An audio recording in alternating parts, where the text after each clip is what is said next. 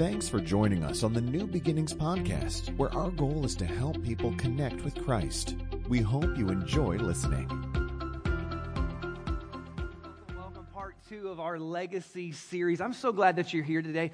Real quick, again, if you were not here last week, let me go ahead and talk to you guys in particular here, and then we'll just, for everybody, it'll just be a little bit of a rehash. If you were not here last week, what we shared was this, is that God has given us what we believe is a legacy moment and a legacy opportunity. We were approached late last year about the possibility of buying the building that we are in right now. If you don't know this, we actually have a lease across the street, and then of course we have a Sunday morning lease here, and we've been doing this since, what year is it? 2009. We started in this building in 2009. And crazy enough, I didn't tell you about this last year, but I've actually had this conversation with Wayne, the director of the facility here, and basically there has been a church meeting in this building within months of it existing as a building. And this church, every Sunday morning for years, has been a place of worship. I don't want to lose that. And so basically we were approached with the opportunity that said, hey, we think we're going to sell the building in about 3 years. Are you interested in buying it? And the answer was, of course, sure. Yeah, and I told him, I was like, I don't know if we can, but I want to. And really what this did was it took us as a church onto a kind of a discovery of like facts and details and information and talking to real estate people and bankers and construction people and on and on and on and on. And everybody was on board. Everybody, board members, everybody was saying, yes, this sounds good. Yes, why not? It's obvious. And there was a banker who asked me this question, why do you want to own the building? And I hadn't thought about it beyond the obvious, beyond the simple like, yeah, of course, and this and think about all we could do midweek or expand this or create this for children or for teenagers or just there's no more setting up and tearing down this or, all these great options. But what the Lord put on my heart was this, and it was an inspirational moment. And it came to me just literally as I'm on the phone with a banker in L.A. And I said, you know what? I want to buy this building because I want to set up our church for generations to come. Like, it's not just enough that we have a great fellowship of faith and community of believers and all that. It's just not enough that a church kind of rises in one generation and then but I want to set this church up to where, like, long after I'm dead and gone, this church is still reaching people for Jesus. This building is still a place of worship. This is still a body of believers that continues to help change lives and restore marriages and teach children the Bible and on and on and on. I want this church to be a legacy church. And here's the deal. We've been given this opportunity. Now here's the deal. It's a huge opportunity. It's an opportunity that really is beyond us in terms of our capacity. Nobody would say, yeah, I don't know, but here's the deal. I kind of like to believe this idea of, you know what, God is still in the miracle working business, and there's nothing that's impossible for Him. As a matter of fact, somebody asked me, what did God say to you when you have these thoughts of like looking at all the details? And what I told her was this, is that God told me axe heads don't float. And there's this Old Testament story about a prophet and a group of guys, and they're actually building a building, funny enough. And as they're building the building, they're chopping down wood. And the guy, one of the young students, as he's chopping down wood, he breaks his axe, and the axe head falls into the river, and he can't find it. So he calls the prophet over, and the prophet's like, "Hey, what do you need? What's up?" He goes, "Well, here's the thing. That axe head fell off into the water. I can't find it. And by the way, I borrowed it, so I'm really in trouble here. Can you help me out?" And the prophet takes his staff, and he sticks it in the water, and the axe head floats to the top. It's just one of these weird, miraculous, only an Old Testament prophet would pull something like that off, that or Jesus, And that's the story. And the reality is that axe heads don't float. I don't know if you know that or not, but they don't float. Right, we just started doing physics and science, and Bill Nye got up here. He would tell us axe heads don't float. And it's true, axe heads don't float until God gets in and does something that somehow defies the laws of physics and changes and steps in and intervenes. And really, that's the reality is we need something incredible to happen. And we're going to go ahead and put our faith out there and give our best and do our best. And so here's what I really need you to do in light of all this is, number one, I need you to pray. Like, that is the most important thing that you can do, because if we don't have God, we have nothing. If we don't have God, we might as well be the Elks Club, and God bless the Elks Club, but that ain't us. And so we need, here's the deal, if you have a building and you don't have God, you got nothing. You got bricks and stone, you got nothing. So we need you to pray, and I need you to pray over our church and for its blessing, its favor. As a matter of fact, I've been praying for really since this idea got introduced, I've been praying the prayer of Jabez over our church, which is this really unique prayer that I taught on last year. And it goes like this: Lord, bless me indeed, enlarge my territory. May your hand be upon me and keep me from evil, that I may not cause pain. And I just decided I was going to change the words just a little bit. I hope God's not too mad at me about that. But I just started praying it for our church. God bless us indeed. Like, just bless us. This is what Jabez prayed. And the funny thing is that at the end of the prayer, God's like, wow, I really like this guy. I'm going to actually honor his prayer. So I just thought, well, if Jabez can pray it, then I can pray it. So God bless us indeed. What if you enlarged our territory? What if your hand was upon us and you kept us from evil, that we may not cause pain? Like, God, this is what we want. And we just see the building as a resource and as a tool and as an opportunity to have a place of worship, to have a place to honor God, to have a place that keeps on changing lives long after you and I are gone and are hanging out with Jesus. Can I get an amen? That's our legacy. So we need to pray. Number two is this is the deal. Whenever we talk about a building like this, we have to, as a church, launch and kick off a capital campaign, a building campaign. You've maybe heard it, a building, whatever. There's a number of different names for it. We're calling this our legacy campaign. And in this legacy campaign, what we're asking you to do in a way that we have never asked before. I always encourage people to do tithes and offerings, and here's why. Because that's what the Bible teaches. And I think that type of generosity and faithfulness to God, that's good for your soul. That's just, across the board. That's just good for you. It's good for your soul. It's good for your heart. It's good for everything about you. It's good to open up your life so that God can bless you even more, on and on. This is a little bit more than that, though. This is us asking you to go above and beyond your normal giving. And for you to do that, you'll have to consider your finances. And the question that I really am daring you to ask yourself is this, is God, what would you have me do? What should I do? What could I do? What would you have me do above and beyond my normal giving? Because what this type of undertaking really will require is for us to get creative, resourceful, and sacrificial in all of our finances and all of our giving. Because here's the deal. This legacy moment is not my moment. This is our moment. This is a moment for new beginnings as a church and as a collective. And so here's a couple of dates I want to throw at you real quick here, and then we're going to jump into today's message. Number one is this. It's March 5th is a pledge week. Now, next week, I'm going to give you a card. It's just a pledge card, and it'll explain kind of what you can do and how you can think and pray about all that you have going on.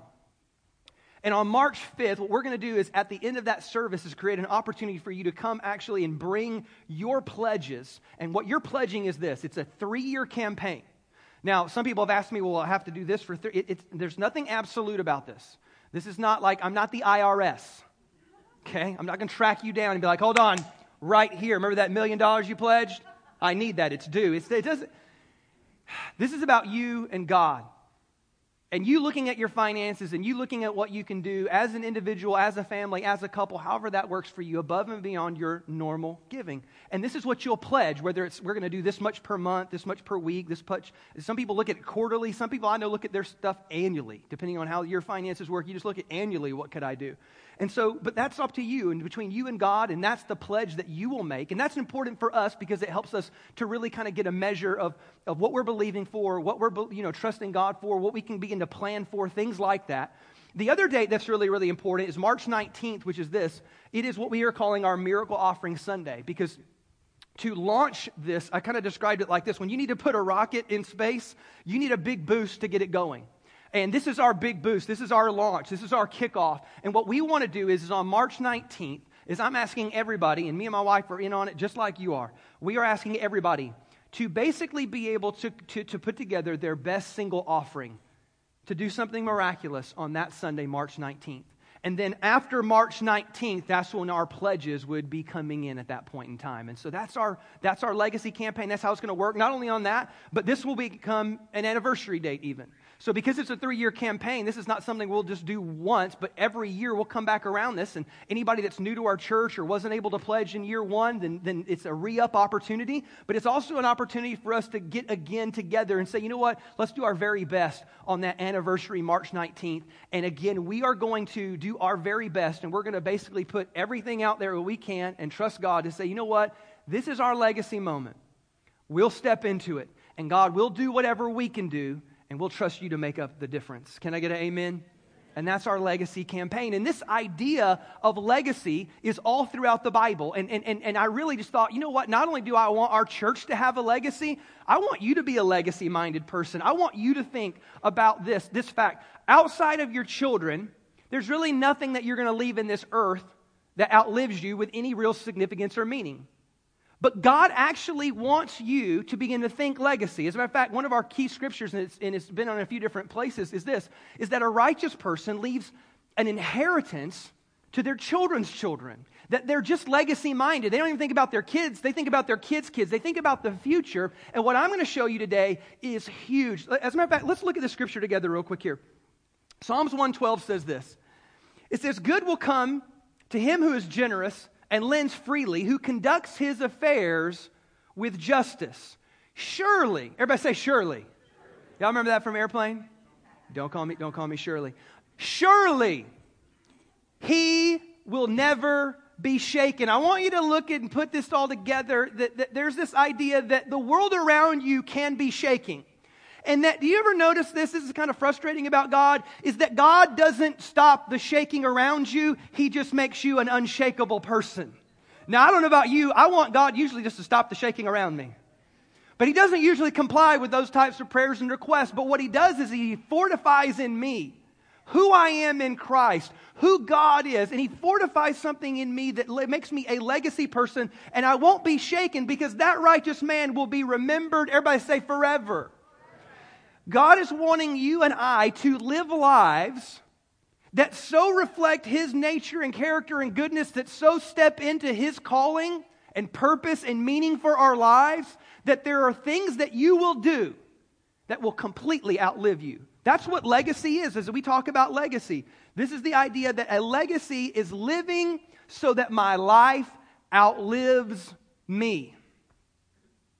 Outside of our kids, what are we going to do that actually outlives us? What are we going to do? And today, here's what I want to do, is I want to walk you through as your pastor. Now, here's the deal. I'm going to be held accountable for how it is that I pastor people. So when I get to heaven, I'm just going to stand before God, and God's got some things that like I'll have to stand there and did you this? I'll be like, yes, no, whoops, sorry, please forgive me. So today, I want you to know that I'm going to take a huge step as your pastor in making sure that you are fully prepared and fully equipped for really having a legacy life, and really what we'll call the eternal legacy. Because here's the deal. When you die and you go to heaven, you will experience some level of judgment or test. Everybody say test. How many of you like test? Very few of you. Okay, so good. So most of you are with me. I didn't like tests. How many of you like school? Wow, okay. I like school, but I like school for other reasons. Not because of the schooling, but school is just kicking it with my friends or having fun or, whatever it is.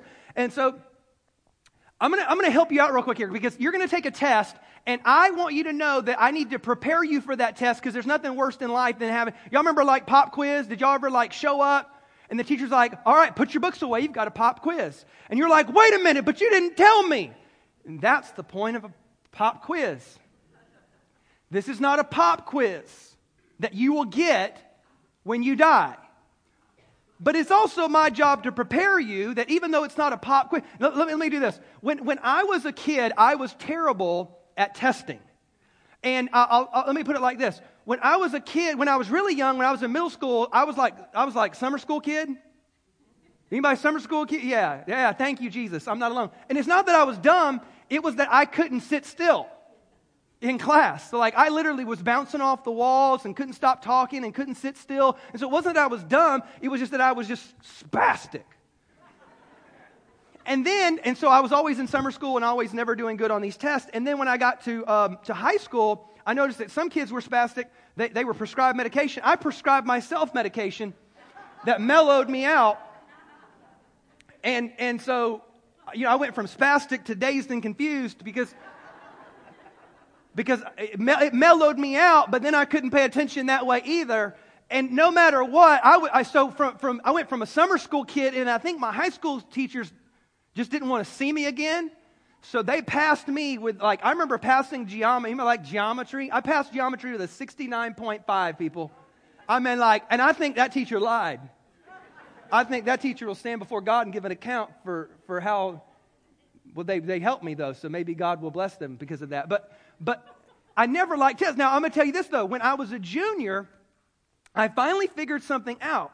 Now, students, be careful what I say here.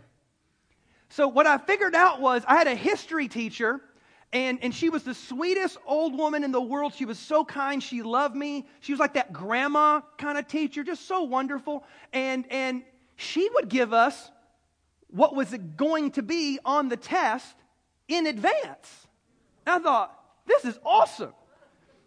Because all them pop quiz people got up on my nerves, or I just wasn't paying attention. But like all of a sudden, my history teacher, she would tell us what's going to be on the test. And this is what I learned too, because I had a friend that taught me how to cheat. And so what I would do is I would take all the things that I knew were going to be on the test. I would go into the history book, find them, and then write them down.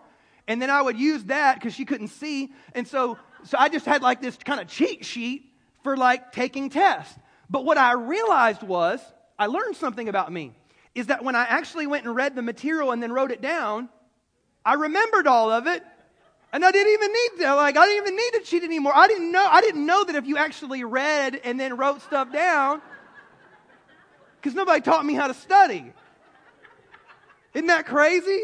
Listen, students, if you will actually read stuff and then write it down, it'll get stuck in there.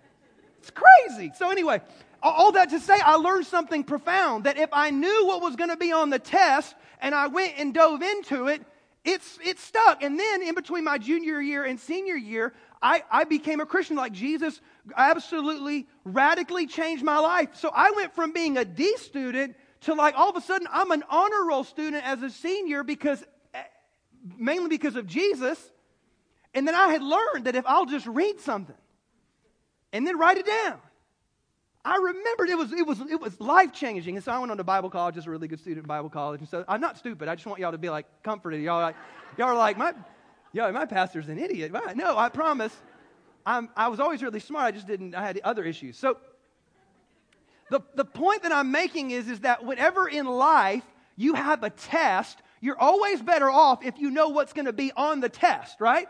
So what I'm going to do today is prepare you, because when you get to heaven, or when you get beyond this life, you're going to go before God. Let me read you the scripture here real quick here. Romans chapter 14, verse 10 says this: "You then, why do you judge your brother or sister? Or why do you treat them with contempt?" Meaning, like, be careful how you treat other people. This is a big deal. It might even be on the test. "For we will all stand before God's judgment seat." Now, this doesn't sound great, because many of us start thinking about all the stuff that we did that was bad, and all that, we're like, but look, it'll work out good if you just listen to what's going to be on the test and then look into it. Does that make sense? And so here's the deal. I want you to know that when you get to heaven, or when you get past this life, that there is a 2-question test or judgment that you will have to pass through. And again, as your pastor, I love you, and I'm here to prepare you, so you're going to be all set. Are you ready? Everybody y'all need to write this down. Remember what I said. This is the most important thing I can give you. Number one is this. The first question that they're going to ask you is ultimately this: what did you do with Jesus? That's the question. Like, there's something about how you respond to Jesus that is the utmost importance to God. Because, I don't know if you can see, but God sent His Son into the earth to die for your sins, and He wants you to now respond to that incredible gift of grace, and how you respond to that is the biggest question that God's going to want to know. I'll show it to you. Watch this. Revelation chapter 20, verse 11. So this is the theology behind it. This is rich right here. In the book of Revelation, John's basically describing a picture that he saw. It's the revelation again. "Then I saw," it's an image, it's a vision, "I saw a great white throne." That's why they call this the great white throne judgment. There's another one coming. Remember, it's 2-question test. But this is the first one. "I saw a great white throne, and I saw Him who was seated on it. The earth and the heavens fled from His presence, and there was no place for them." So he's seeing a vision. He's like, Everything gets wiped away but this. And then after this, I saw the dead, great and small, everybody, standing before the throne. And books were open. Everybody say books. You got to put that S on the end. That's important. Everybody say books. The books were open. And then there was another book. Everybody say book. There's no S on that one. There's different books, and then there's a book. Are you following me? So another book was open, which is called the Book of Life. The dead were judged according to what they had done as recorded in the books.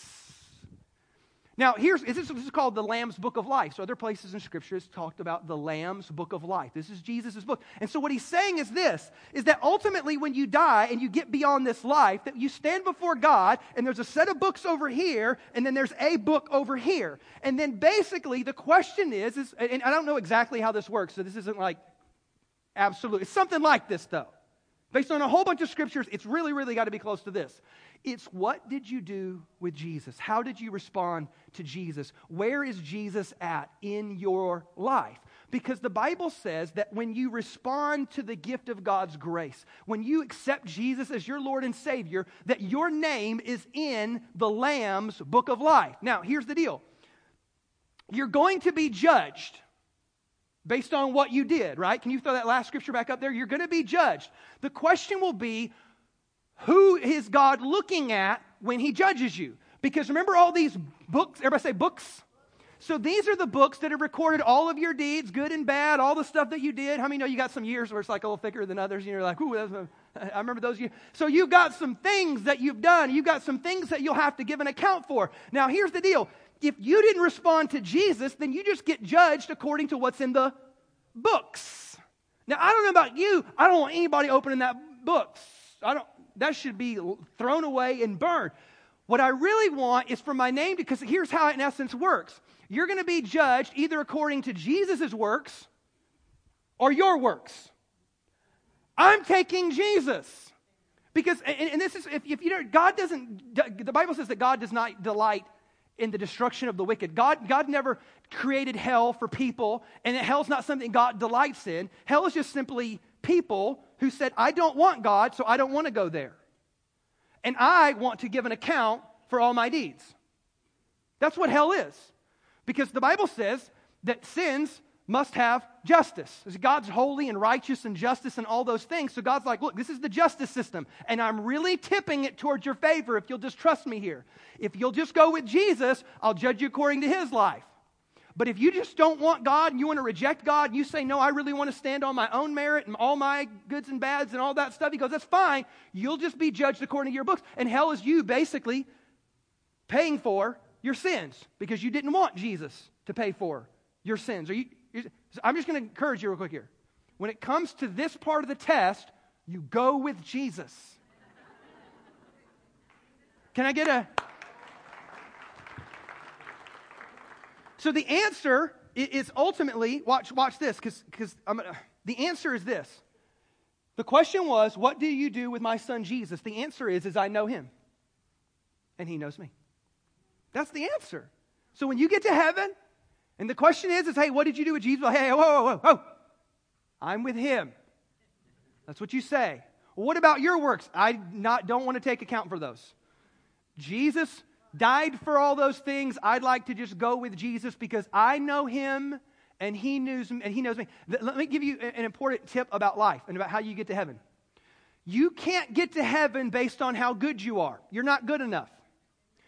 You can't get to heaven, or you don't go to hell because you're so bad. We're all bad. Does that make sense? You don't get to go to heaven because of what you know. Well, Todd, have you seen my attendance at church? Look, y'all are Californians. Nobody's doing great in this room, okay? I grew up in the Bible Belt, like y'all are a little bit behind the curve there. So you're not getting into heaven based on your church attendance record or showing up on time for that matter. You're not getting to heaven based on how many Bible verses you can quote, or you're not even getting into heaven based on how many good deeds that you had. That's not how you get into heaven. Let me put it like this. You don't get there because of what you know. You get there because of who you know. Yeah. See, now in life, sometimes we like that, and sometimes we hate it. Because when you get hooked up because of who you know, you're like, yeah. You're like, it's not what you know, it's who you know. And then every once in a while you see somebody else get ahead and you're like mad. You're like, well, they only got ahead because their boss is the uncle.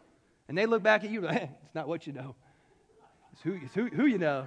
So you like it or hate it depending on where you're at in the circumstance. But I'm going to tell you this. When it comes to heaven, it's based on who you know.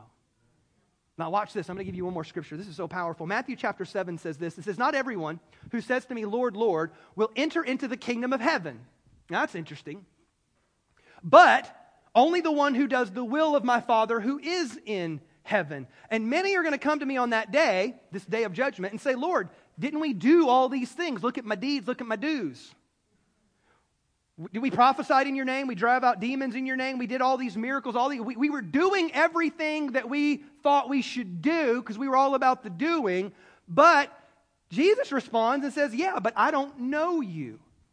Look at this phrase right here. So do you get into heaven based on how good you were? Does anybody go to hell because of how bad they were? No, it's simply because you decided, I don't want God. I'll stand on my own 2 feet and give account for all of my needs. That's it. And as your pastor, I'm just telling you, the most important thing that you can do in your life is have a personal relationship with Jesus. It all starts there because it's up to you to make sure that you know God and that God knows you and that there is a relationship there. That's the most important thing that I can do to help you pass that first test. It is about a personal relationship with Jesus. It is the most important thing. Somebody say amen. Amen. So check this out. So the next question is not this, because there's 2 tests. And so one is called the white throne judgment. That's where it's Jesus or bust. The second one, this question goes like this. What did you do with what I gave you?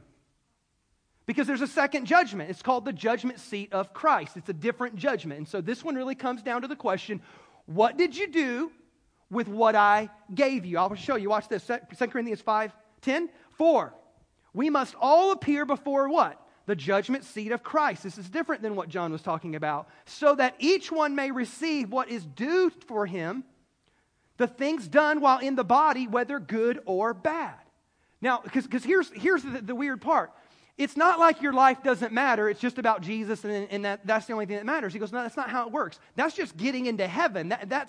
That's part one. The second part of the test is what did you do with what I gave you? Because you will stand before Jesus and give an account for the things that you did do. That is the second part of the question. If you don't, watch this. Matthew 16:27. For the Son of Man is going to come in his Father's glory with his angels, and then he will what? Reward each person for what they have done. As a matter of fact, this was what was called like the judgment was called the bema in the Greek. And it literally, part of it is that God wants to reward you. And so in the original Olympic Games, when they would bring the 3 winners up and they would give them an award, they stood on a platform. You know how they do this, right? The gold's always on top, and then the silver here, and then the bronze here. That was called the bema in Greek. It was basically you coming and saying, here's what I did with what you gave me, and God is now rewarding you for it. So the answer to the question is this. If you want to know like how to pass this test, the answer is I did the best I could with what you gave me. That's how you answer that. Because eventually you get into heaven, but some of y'all will get into heaven and not have a lot.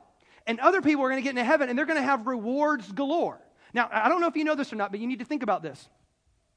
Where do you spend most of your time as a living being? Here or in heaven? Yeah, it's heaven. By an incomprehensible margin. Like you can't even fathom what that's like. You've got a tiny, tiny sliver of a window here, but then you've got forever there. And some of us spend our whole lives getting as many toys, getting as many treasures, storing up as much stuff as we have here, and we have not thought about what's actually going to be rewarded to us there. Does that make sense? Some of you are so focused on how much is in your 401k, but have nothing to reward you when you get to heaven. You're spending all your cool stuff here, ain't going to have no cool stuff there. Are you tracking with me here so far? So this is this idea that ultimately, watch this, 2 Corinthians 9 verse 11. I'm sorry, let me back that up. The goal is this. I don't want to jump too far ahead here. The goal is life is this.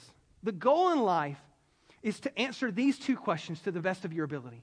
What did you do with Jesus? Hey, I had a personal relationship with Jesus. Jesus knows me, I know him, and that is the starting point of all of my life, and everything flows out of that. It is the most important thing. But the next question is simply this. Well, what did you do then with what I gave you? And will you give an account for that? And what you want to do is be able to stand before God and say, hey, I did the best I could with what God gave me. Last week we pointed to a woman. I want you to think about this. We pointed to a woman who had a legacy moment, and she stepped into it. And she broke open an alabaster jar, which would have cost about 1 year's wage worth of income. That was an extravagant gift. I want you to think about that for a minute. Could you ever muster up the courage to say, hey, this was my annual income. I'm going to give all of that in one single offering, an act of extravagant worship to Jesus? That would just blow our minds. That was incredible. Everybody say, but. But there's also this other woman at a different point in time. Jesus is watching kind of the offering time at a church, and he notices a poor woman who only has 2 small copper coins. She doesn't have a year's worth of wage. She doesn't have a wage. And the Bible says that she gave these last 2 copper coins. It was the only thing she had to her whole livelihood. And Jesus stops the whole thing and says, did you guys see that? That was incredible. I just want you to see that God doesn't judge you based on like how much you gave or how much you did, or he judges you based on what did you do with what I gave you. Meaning that God has a scale system. God doesn't look at one person and then look at the other person and judge them exactly the same. It's a unique thing. It's what did you do with what I gave you? Because not everybody starts, can we all admit, not everybody starts off in life the same place? Some of us start out with incredible obstacles, incredible difficulties, incredible setbacks. Others start off with incredible opportunities and resources and all these different things. And so God just doesn't look at everybody the same. He looks at you individually, but the answer is still ultimately this. I did the best I could with what God gave me. Now I'm going to tell you how to do this, so we're going to wrap up here. The key word to you kind of nailing this last question is the word intentional. It's the key word. You can't give your best with what God's giving you unless you actually have a focus to it and you're intentional. And so I want to give you 3 things here that I need you to like hone in on and focus on and think about, because here's the deal. As your pastor, I want you to be fully prepared. I want to give you the questions to the test. I'm going to give you the answers to the test, and then I want you to dive into them. And the first thing I want you to do is this word intentional. I want you to intentionally give what you have. And I mean in the realm of like resources. There is something about your generosity. There is something about all the resources that you have. Watch this. 2 Corinthians 9:11 says this. It says, you will be made rich in every way so that you can be generous on every occasion. And through us, our generosity will result in thanksgiving to God. So God's just saying, hey, I want you to know like you're blessed. Now, everybody's blessed to different degrees and margins and measures, but hey, you're blessed. Hey, the fact that you live in America, I'm going to tell you right now, you're blessed. If you've never traveled to a third world country, you don't know. You're blessed, I promise. The poorest people in America are typically more blessed than most other places in the world. I'm telling you, it's just something radical to go to a third world country and see people living in the most dire and destitute of situations. It's a different thing. Hey, most of you, you're here right now in a building that has indoor plumbing and controlled air conditioning and heating. You go home to places that have refrigerators with prepackaged food stored and waiting for you. You have all these things that other parts of the world, they would dream, they would give away limbs if they could get your life. You're generous out of all the resources that God has given you. I don't know what God's given. God's given some of you time. God's given you the ability to think. God's given you the ability to work. God's given you the ability to do, the mind, the creativity. God's given you resources. Yeah, that includes your finances. God has blessed you so that you can be generous on every occasion that God puts in front of you. But I want you to know, everybody say intentional. God does not ask spontaneous giving of you. I want you to think about that. Now, there's times where they did it in the Bible, and there's times where God moves on your heart, and you're like, yeah, I'm going to do that. I'm going to go. But what God, think about it. All of Scripture teaches you what? Intentional giving. That's why the Bible always taught percentage giving. He goes, no, this is a pre-thought. This is a pre-decision. This is something you budgeted, you made a decision on, and you got out ahead of. Like your giving shouldn't be spontaneous. It should be pre-planned, premeditated, and percentage-based giving. That's intentional. And I'll help you out. Okay, as a person who's been a leader in the church since he was basically 19 years old, I just know how churches operate. They don't operate really well on spontaneous giving. That's not how they work, because they have to think, they have to plan, they have to budget, they have to do all these things. It's intentional giving. Watch this. Number 2 is I will intentionally serve others. Again, you have gifts and abilities and talent and time. You ought to be able to leverage those things to make a difference in the lives of somebody else. Watch this scripture. Matthew 20, verse 26. Jesus says, whoever wants to be great among you must be your servant. And whoever wants to be first among you, be your slave. And just as the Son of Man, Jesus, did not come to be served, but to serve, and gave his life as a ransom for many.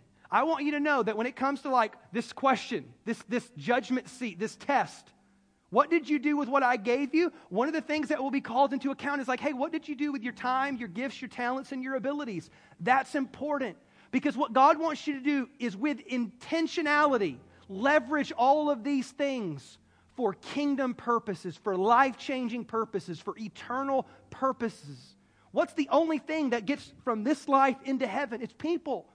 And that stuff is put into motion, and all those things are done and built and changed and accomplished through when you give of your time and your money and your resources and all these things. And I want you to know this too, like Janine, who runs all of our preschool stuff, or Delano, who runs all the different volunteers in different places. They don't work off of spontaneous serving. They don't show up here on a Sunday morning and be like, wow, I wonder who's going to show. I wonder who felt spontaneous this morning. I wonder who just woke up at 7 o'clock and felt inspired to come and set up chairs. Nobody does that.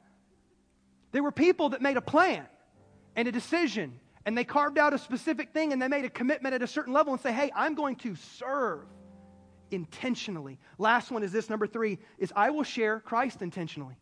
Again, what's the only thing that matters in this world that actually gets to heaven? It's people. So many of us have taken our personal relationship with God, our faith in God, and we made it private. Let me help you out here. Your relationship with God was never meant to be private. It was meant to be personal, never meant to be private. And when you make it a purpose, and let me tell you how you make this intentional. You make it intentional by basically inviting people into your life that you know are far away from God and saying, how can I love them? How can I pray for them? How can I, when the moment presents itself, share my faith, tell my story, invite them to church? But like an intentional person is always out there trying to connect with people who are away from God so that they can love them, pray for them, and help them connect to the same God that you have put your faith in. This is a big deal to your Heavenly Father. Watch this. We are Christ ambassadors. God is making his appeal through us. Like I want you to get this radical idea. There's some exceptional stories out there where somebody like gave their heart to God purely out of like this random experience.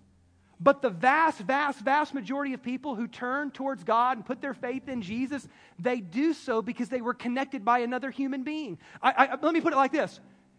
You are God's plan. There is no plan B. It's you, your neighbors, your coworkers, your crazy hairdresser, all them people. It's you. Watch this, another one. Luke 14:23. Jesus is saying, go out into the country and urge anyone you find to come in so that my house will be full. Now, I know like some of y'all are weird. Because some of y'all are like, well, I don't want people coming in and taking my church seat. Because y'all like to sit in the same place, and y'all like, and then you come in and dare somebody sit in your seat and be like, man, you better get up out of here. God's not like you. God wants it full. He wants his house full. He wants kids running around everywhere. He wants there to be just like a packed house. There is no like, well, it was a little uncomfortable, or there was too many people, or oh, it was a little bit too big, or oh, it was no. God wants the house full. Mark 16:15, Jesus said to his followers, go everywhere in the world and tell the good news to who? Everyone. I want you to go everywhere to try to tap into everyone. I want you to go everywhere, because in the middle there's this great news. It's incredible, and it's this. It's that you don't have to pay for your sins. Jesus paid for them. Isn't that awesome news? That when you stand before the judgment seat, the white throne judgment, you don't have to give an account for your sins. Jesus already paid them all. Your name is found in the Lamb's book of life. I don't know about you, but that's the best news I've ever received in my entire life, is that Jesus paid it all. And he's saying, I want you to make sure that you go to everywhere so that you might reach everyone, because that's some really, really good news. Do you know why this is so important? This is so important because there is more to this life than this life. There's more. We don't always think legacy-minded. We always think eternal-minded. But I'm telling you this. You live here for a sliver. You live there forever after. What you do in this life matters so much because God is looking and saying, what are they leveraging their time and their resources and their abilities so that they can store up incredible treasures in heaven? That only happens when you become a legacy-minded person. There's more to this life than this life. There's more. I know, because it's easy to get caught up and get stressed out and live in the worry and live in the fear and live in the doubt and live in the here and the now. I'm telling you, there is so much more to this life than what you can see. There's so much more beyond this life than what you can ever even comprehend. Watch, I'll prove it to you. Last scripture. I think I've said that 5 times. Ecclesiastes 3:11. We're done, I promise. He has made everything beautiful in its time. He has also set eternity in the human heart. God wants you to be eternally minded. He wants you to be legacy minded. He wants you to think about the long term. Some of y'all been planning for like the long term. God's saying, I want you to plan for the really, really long term. I want you to, you ever wonder why we always think about, like somebody in our church just recently asking me questions about what happens when you die and what about this and in heaven, what about this? Why are they curious about all that stuff? Why is that one of the most common questions I get as a pastor? Because God set eternity in our hearts. We're just thinking about it. You ever wonder why you go to a funeral and all of a sudden you have these like moments, these epiphanies, you're like, oh my gosh. And you start thinking about life after death. And like, why? Because He set eternity in your heart. It's in your heart. God put it there. Every human being has the thought or the curiosity or the wonder of what happens beyond this life. And I want you to know, as your pastor, I'm telling you what's on the test, and I'm even giving you the answers. He has set eternity in your heart so that you could turn towards Jesus, and then after turning towards Jesus, turn to the whole world and try to connect the two together, because God wants you to leave a legacy. Let's pray this morning.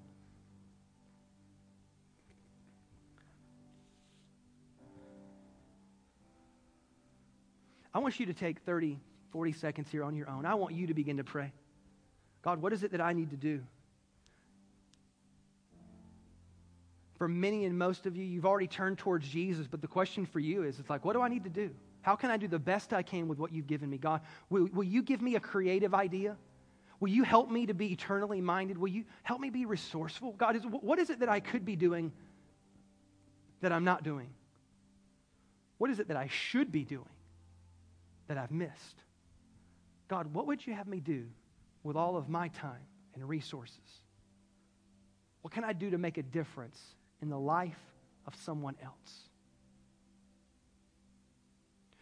For some of you in here, though, the most important question is the first question. And if you're in here today and you're like, okay, I didn't know there was a test, that was a pop thing to me. I'm telling you there's a test. And the biggest question and the first question is how will you respond to Jesus? And if you're in here, please dial into me right now. If you're in here today and if you have never turned in your heart towards God and said, Jesus, I need you in my life. I want your forgiveness. I need your help. I need your grace. I need your mercy. I'm telling you it is the most important decision you will ever make. And if you're in here today and you say, Todd, I need to take care of that first one and I need to take care of it right now, then I want to give you an opportunity just to say yes to God, and I'll help you in that. And so on the count of 3, I want you to slip your hand up in the air just as a sign between me and you and God to say, you know what? I want to answer that first question right now. I want to get that out of the way. I want to make sure that Jesus knows that I want Him in my life. If that's you, on the count of 3, raise your hand. 1, 2, 3, and slip your hand up in the air. Yeah. Praise the Lord. I want to pass that test. I want to get that thing taken care of. Hey, and it's more than just raising your hand and saying a prayer. It's about a lifelong journey of saying, God, I want you in my life. I want to know you, and I want you to know me. I want us to do this together as a church. We're going to pray a prayer out loud together, and we're all going to do it together. But those of you who raised your hand, I want you to pray this from the bottom of your heart. And I'm going to lead you in this real simple prayer. Everybody say this with me. Everybody say, Lord Jesus, come into my heart and change my life. Help me, Lord, to know you, to open up my life so that you know me. Help me to follow you today and every day for the rest of my life. I thank you that you died for me and that you rose again. Thank you, Lord. It is in your name that I pray. And give me the best amen you got. Amen. Can we put our hands together this morning?